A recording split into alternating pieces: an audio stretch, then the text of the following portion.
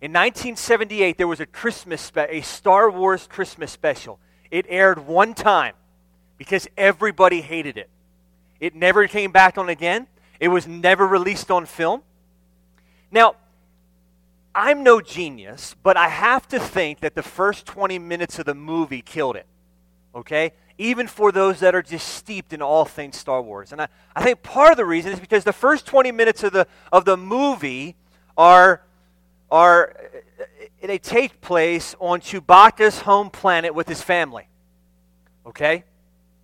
The problem was that many of you know Chewbacca was a large, hairy Wookiee, or Wood, I don't know how you say it, but the guy didn't speak English. He didn't speak anything. He just grunted. So did his family. So for 20 minutes of the film to start with, all you have is grunting. Now again, that might be entertaining to some of you most diehard Star Wars fans, but that just, I don't get it. And most people didn't either. Therefore, it's never aired again. Now here's the point of this. What am I trying to say? Clear communication matters. Clear communication matters. If you don't understand what's being said, then the television show, the movie, or the conversation isn't going to go anywhere. It's not going to have value. It's not going to be fun. It gets boring pretty quick. In a similar way, unintelligible language spoken in the church that nobody can understand has zero value to the body of Christ when gathered.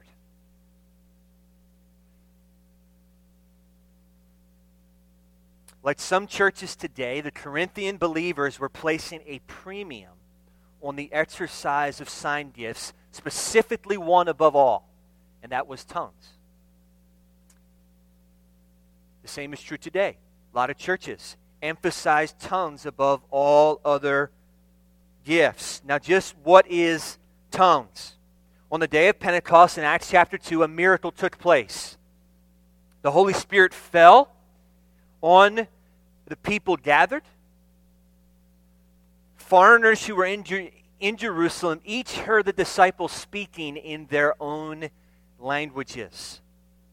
The miracle was the fact that the gospel was being proclaimed in languages that the speakers themselves did not know.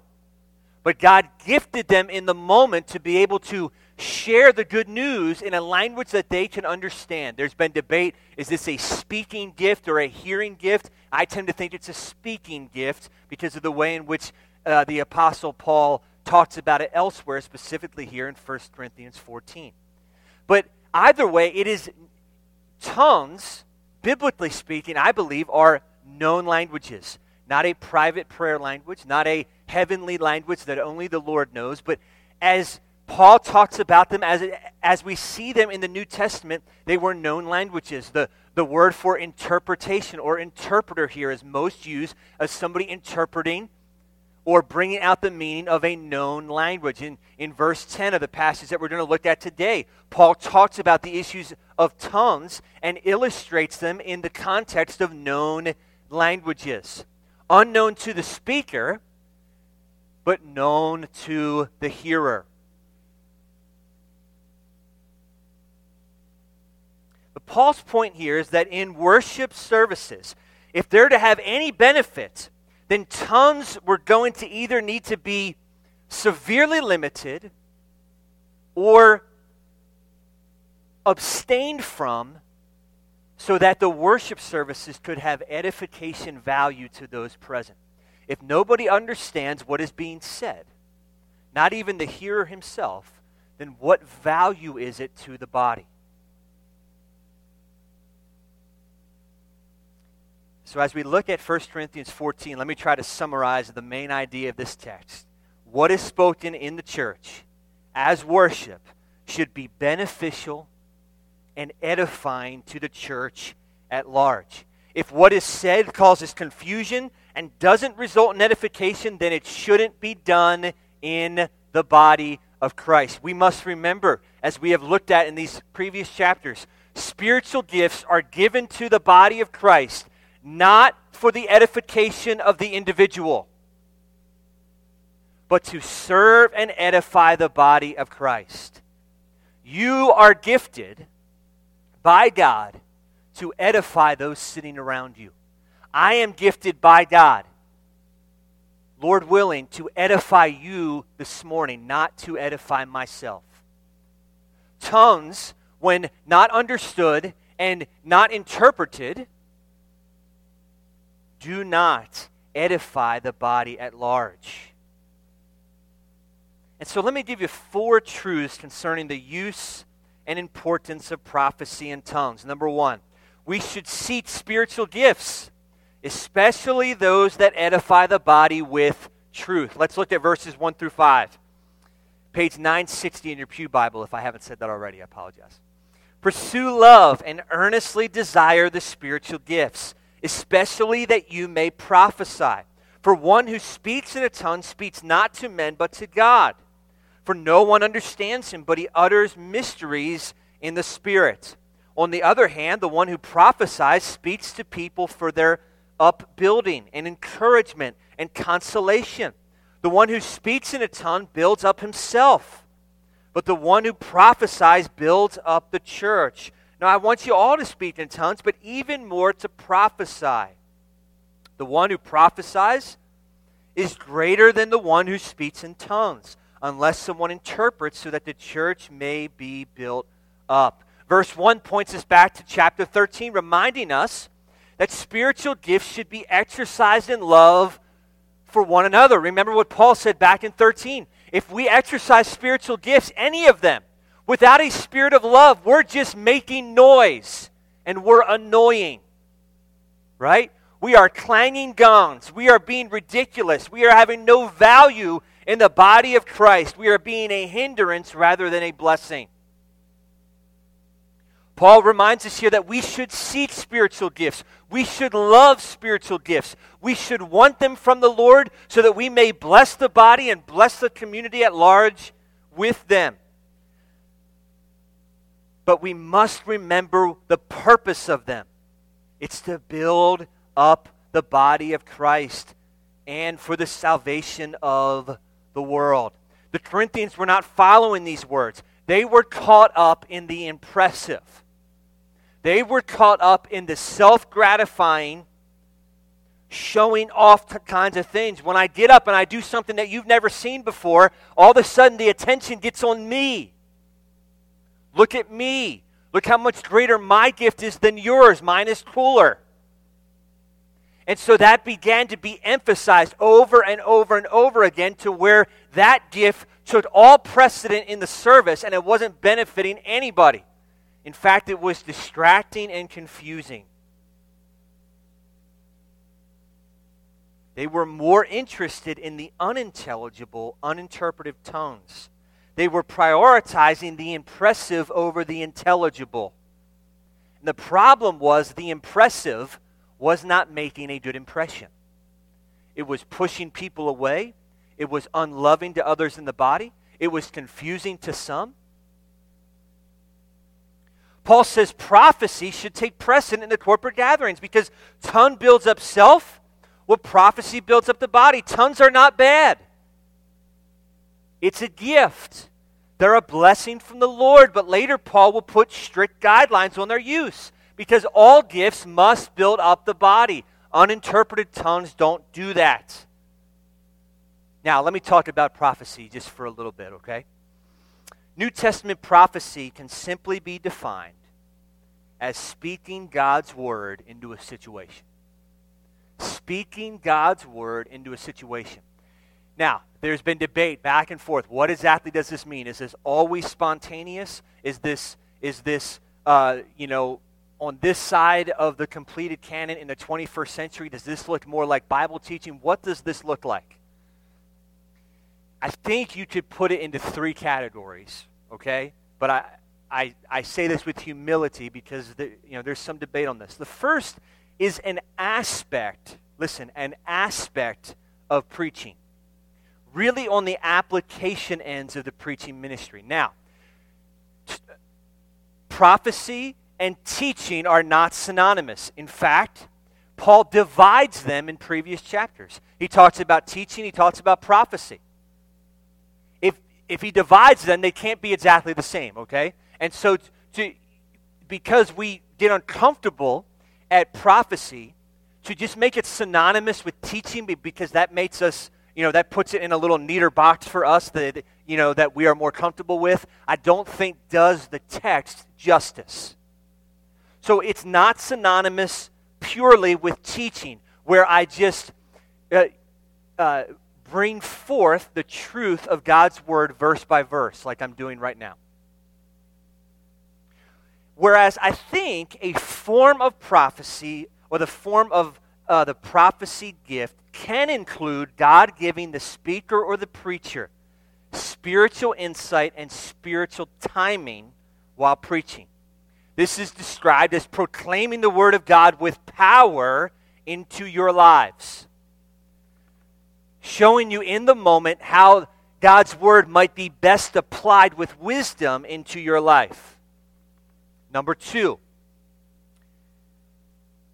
wisdom. Insight into an issue in the moment, spontaneously from the Lord, where you don't have a chapter and verse for it. Maybe you have somebody in your life that no matter the situation, it seems like God has gifted them to be able to speak wisdom into your life. They may not have a chapter and verse where every word comes from, but it's in line with God's word. It's faithful to God's word.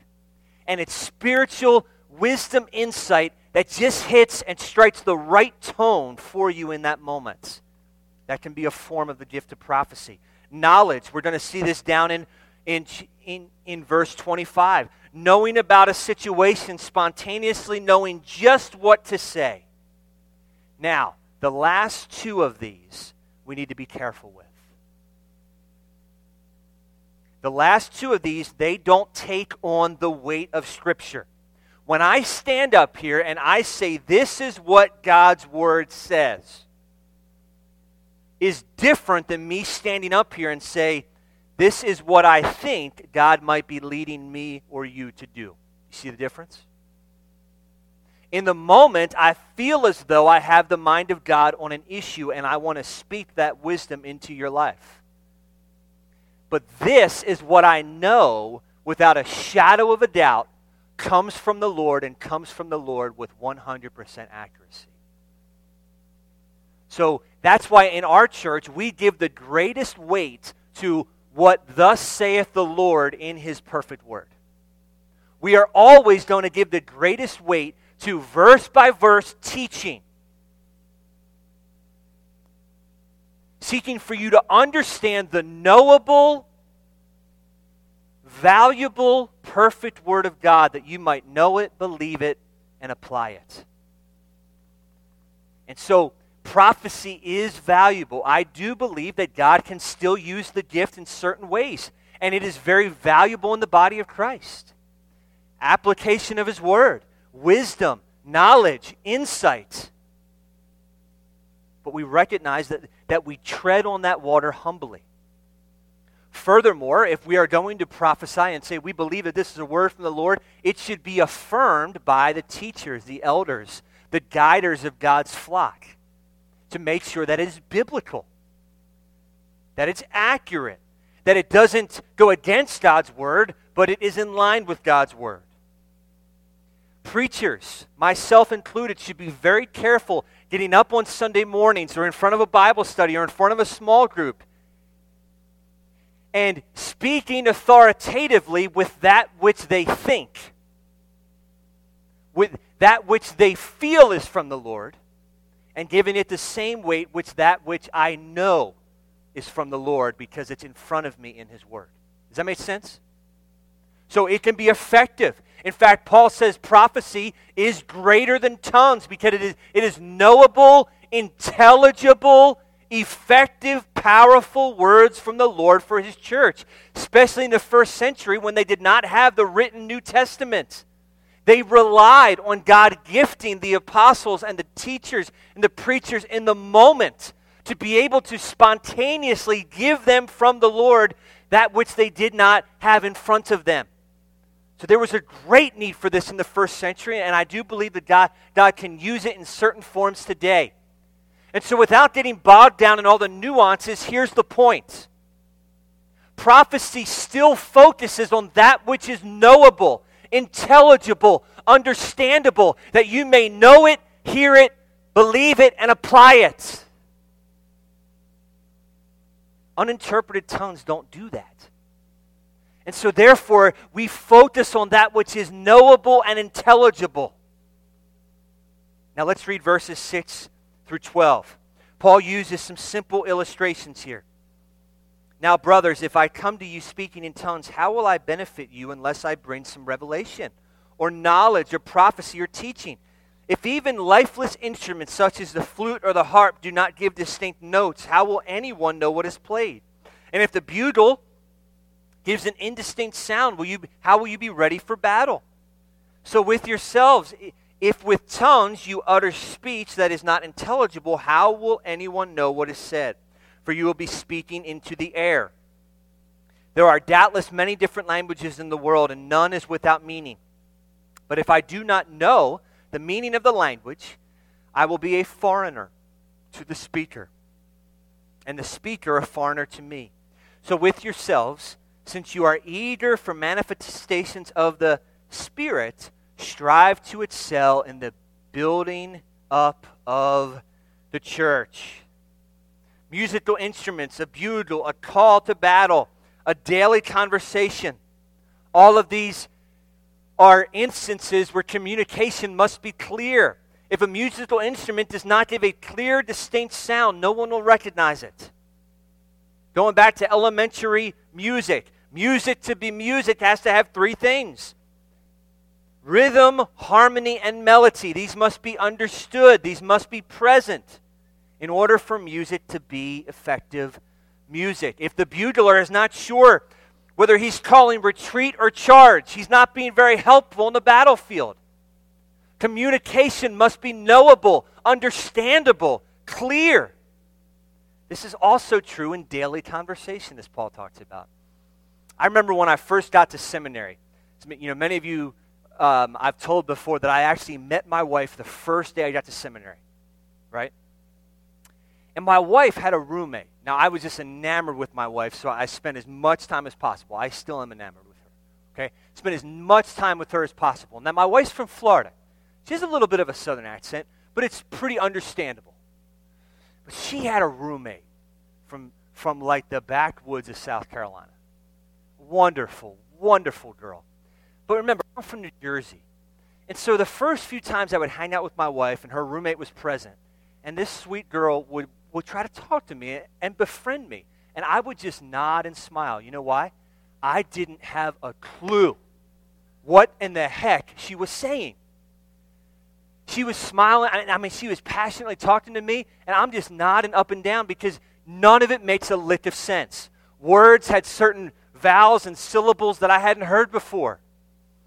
The drawl was so thick, it was unintelligible. And guess what? For the first few months while I was adjusting to that southern culture, communication with her was not effective. Whether we're talking music, we're talking on the battlefield, or we're talking in everyday conversation, communication and its clarity matters. No matter how you split it. If it's not clear, it doesn't do any good. That's what Paul's saying here. We should value prophecy, teaching, that which is clear, understandable, over that which is unintelligible. Now, we have to be careful, especially for us that tend to value teaching and the intelligible and those things over the emotional that some other churches put their stock in. We don't want to swing the pendulum the opposite way, because here's what happens. We act as though the Spirit's not present. Since we value the verse-by-verse teaching of God's Word, and we believe that worship should be done in a certain way that is valuable to all, and we should not place a premium on that which is driven by emotion, what we end up doing is we swing the opposite way. We stand here, we sing with blank looks on our faces. We hesitate to lift our hands. Amens are banned.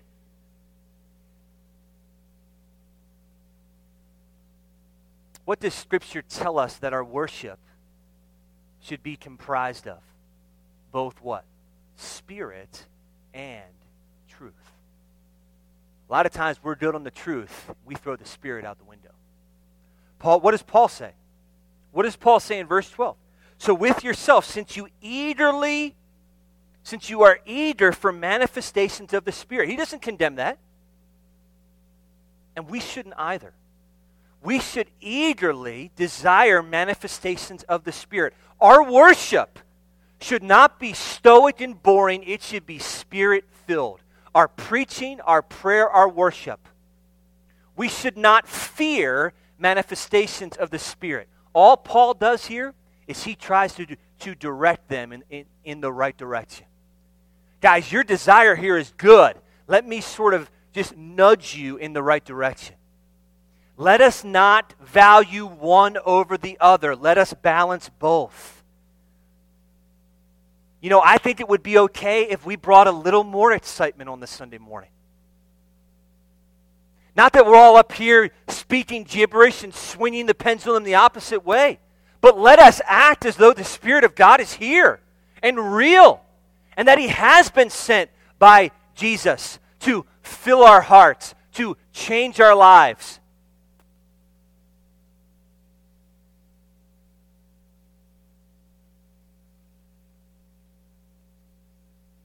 There is no help to people, though, unless revelation is given. When we speak, it's important that we are revealing truth. Those who claim to be speaking in tongues and you have no idea what they are saying in worship, they're not helping anyone. In fact, Paul says they're simply speaking to the air. We should not condemn the gift of tongues. I've talked about this before. While in practice I tend to be closer to the cessation of certain gifts, I do not believe that the Bible gives clear evidence that any gift other than apostleship has completely ceased.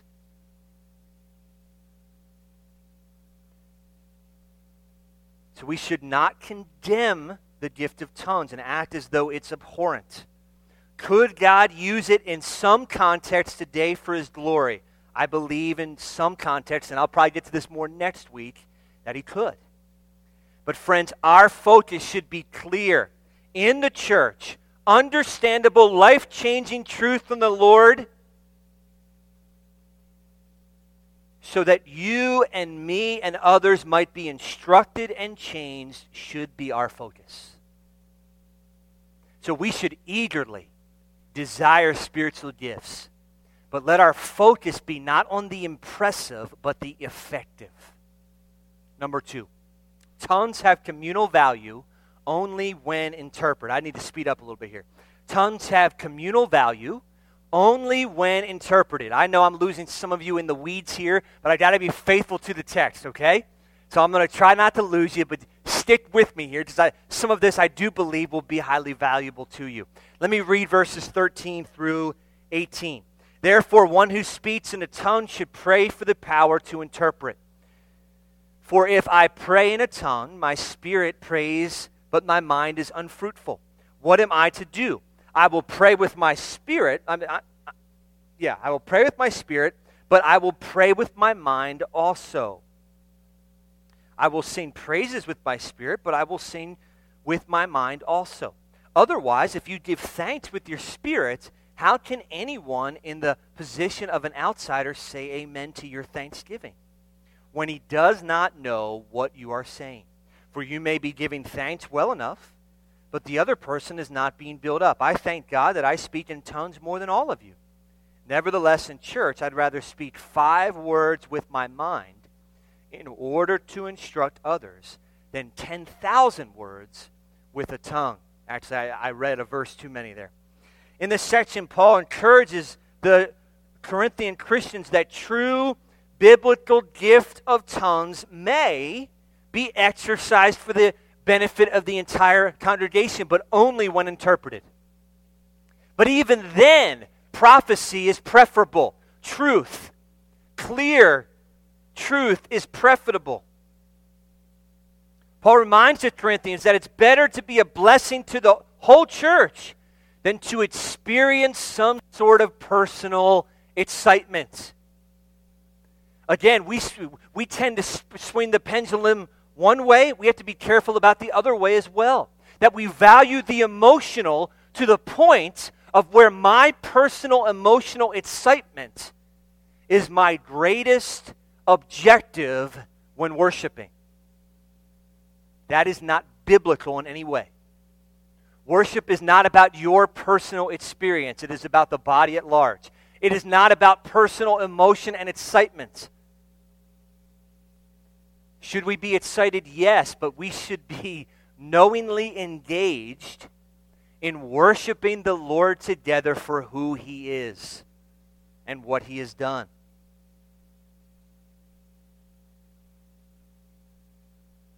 In verses 13 through 15, he tells the individual who is speaking in tongues to pray for the power to interpret, so that communication may be intelligible even to him. Therefore, let one who speaks in a tongue pray that he may interpret. Again, if the believer speaks in a tongue, the inner person might be stirred. But even he is not fully edified because he doesn't know what the heck he's saying. How can he then edify others? We should also pray that we can engage the mind. It is better to worship in spirit and in truth. It's better to worship emotionally and mentally.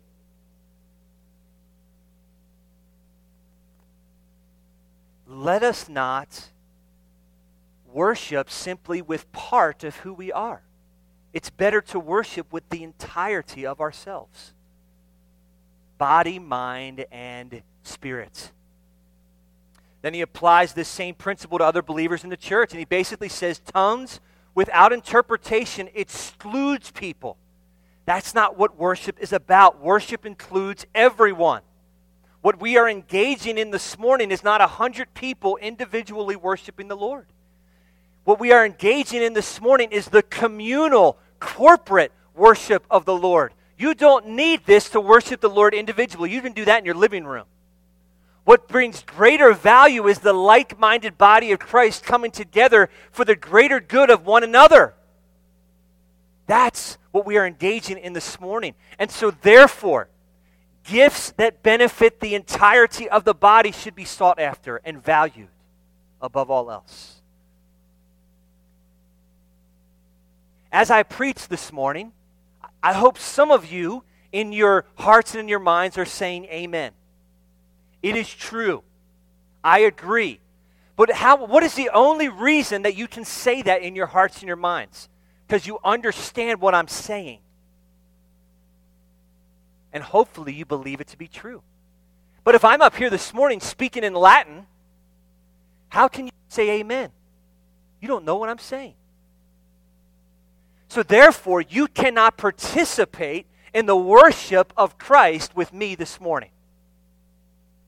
That divides the body of Christ. It doesn't edify. What is said in the body of Christ only has value if it is intelligible. Tongues only have value when accurately interpreted. Prophecy and teaching should be valued above all else because it is the clear, knowable, understandable proclamation of God's word so that all of us can participate together, believe it, know it, apply it, and say amen together. Number 3, seeking tongues is not a sign of spiritual maturity. Seeking gifts that serve and build up others is. Verses 19 and 20, let me read those for you. Nevertheless, in church, I'd rather speak 5 words with my mind in order to instruct others than 10,000 words in a tongue. Verse 20, brothers, do not be children in your thinking. Be infants in evil. But in your thinking, be mature. 10,000 is the highest number in Greek, often meant to describe like infinity, to portray, hey, this is like the biggest number. It's like unknowable. It's like more than what you can even think. Paul says, I'd rather speak 5 words with my mind that I understand and you can understand. Like Jesus bore your sin, amen. Than an infinity amount of words in a tongue. In other words, Paul is saying, Yeah, I'm the most gifted of all of you. I speak in tongues more than all of you. I'm an apostle of the Lord Jesus Christ. But look how I'm using my gifts. I'm using them to serve, to bless, to instruct, to build up. He's essentially saying a preoccupation with tongues without concern for their place and purpose, or the effect on oneself or on others, is childish. You feeling as though you have to use your gift and shove it down everybody else's throats, regardless of the context, because it shows you off, is childish. It's immature. Paul says we're to be innocent or childlike when it comes to evil or sin. But we should be mature in our worship and in our use of spiritual gifts together. Maturity says, how can I use the way in which God has gifted me in the most spiritually beneficial way for all those around me? It doesn't say, hey, how can I advance my standing in the church? How can I get the pastor to see me and elevate me to a position? How can I get others to think that I'm the cat's meow in the body of Christ? That is not the purpose of spiritual gifts. And to think that way doesn't show spiritual maturity. It shows spiritual immaturity. It shows, man, we got a lot of work to do with your understanding of what the body of Christ, what church, and what spiritual gifts are all about. Some of the Corinthians believers had come to believe that speaking in tongues was evidence of spiritual maturity. This is not uncommon today. Some forms of Pentecostalism teach that the mark of the baptism of the Holy Spirit is the ability to speak in tongues. Now listen, many of you know I tread very, very lightly and graciously to any other denomination. But let me call this out for what it is. That is blatant false teaching. The baptism of the Holy Spirit happens at the moment of salvation, in which the Holy Spirit regenerates your person and your being, makes you new, and then takes up residency in your heart, making you more and more into the image of Christ until He returns. Paul goes out of his way over and over and over again to show that God gifts individuals in different ways, and all are valuable and important. He goes out of his way here to reign in tongues, not to celebrate them and elevate them above all else. This is a misunderstanding, and by those that teach and preach the Word of God, it is a blatant false teaching.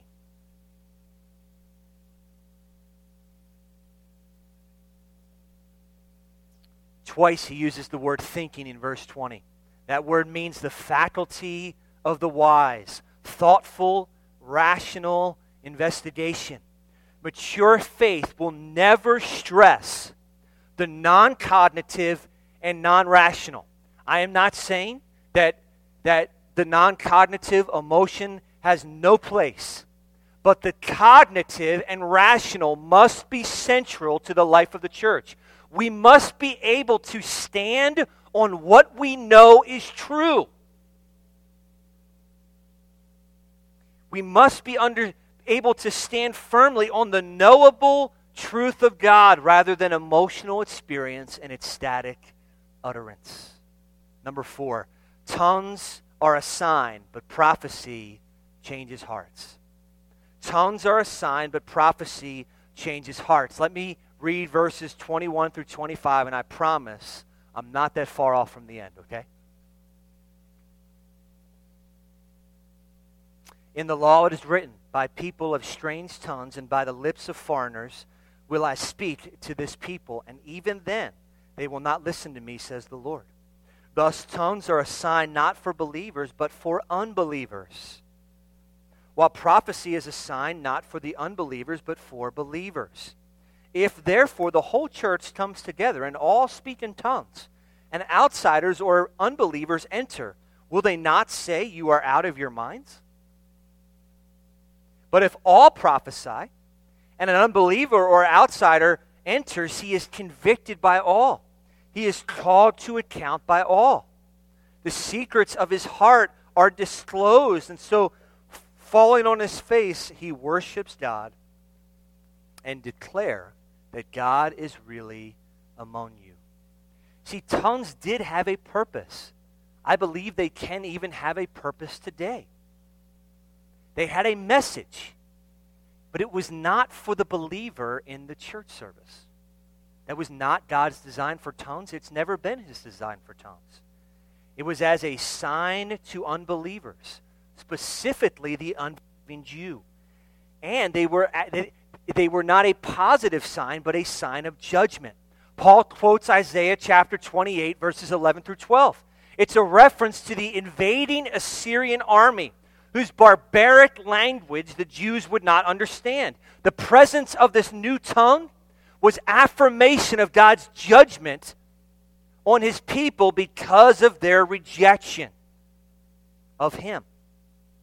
He had spoken to them through his messengers in their own tongue, and the nation would not repent. And now the confusing tongue was a sign of judgment. As a nation, the Jews were always seeking a sign.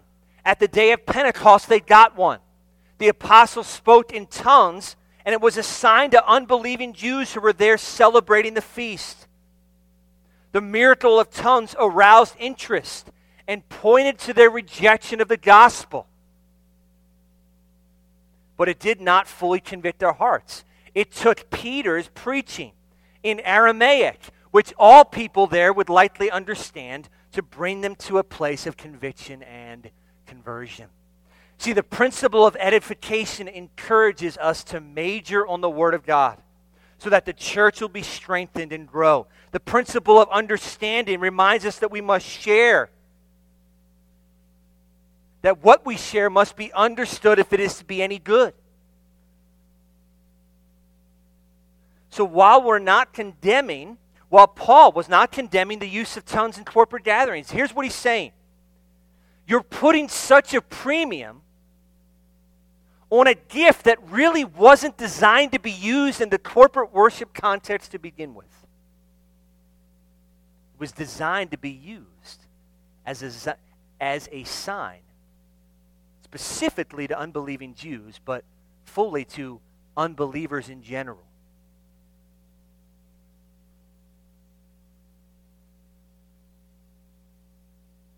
And unless you also put a premium on the gift of interpretation, you'll run the risk of confusing, of not being loving to your brothers and sisters in Christ as you're excluding them from worship. And you're going to scare the bejeepers out of people that come in for the first time.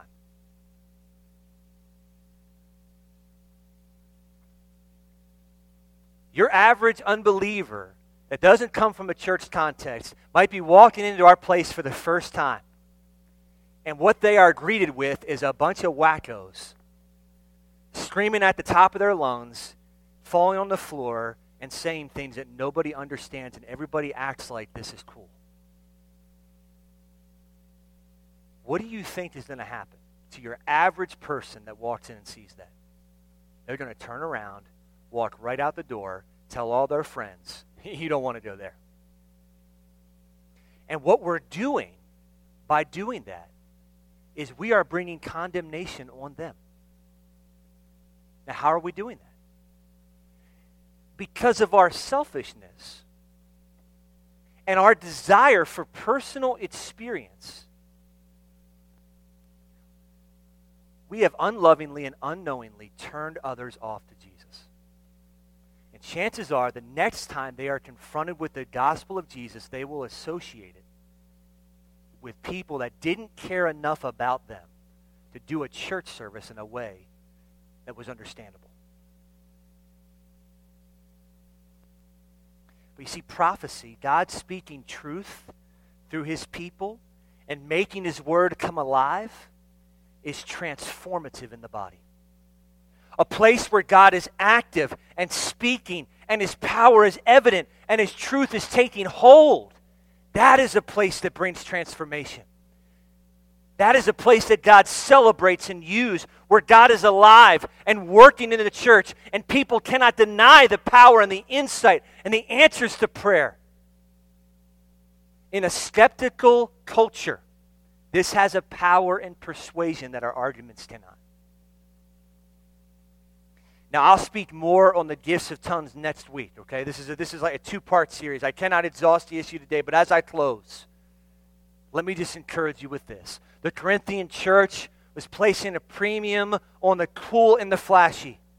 They wanted the gifts that made them look good and feel more spiritual. Instead of gifts that they should have been pursuing gifts that would help others grow in the faith. At the end of chapter 12, Paul told us to desire the greater gifts. I don't believe that he's so much telling them to crave specific gifts, but he's telling them to yearn together for those gifts which maximize the building up of my brother or sister in Christ. They got off track. Friends, let me encourage us not to get off track here today and in every other week from now on. Let us crave together a worship that is meaningful and builds up all. Let us pray for and desire those gifts that better the person sitting next to me. Let us desire together to know the truth of God, not just to think that we have a feeling that might be from God. Let us fall in love with a knowable, understandable God who speaks to us through His Word. Let us fall in love together as a church that truly loves one another. A body collective that is about more than just ourselves. Let us become a people that together worship in spirit and in truth. Let's pray. Our gracious Heavenly Father, Lord, thank you for your word this morning. I pray that you would bless it now, that you would make it understandable and knowable in our hearts where I may have erred or not have been understandable. Lord, I pray that you would right those wrongs today, that your truth would be clear to us, that we may hear it, understand it, believe it, and be changed by it. Bless us now. In Jesus' name, amen.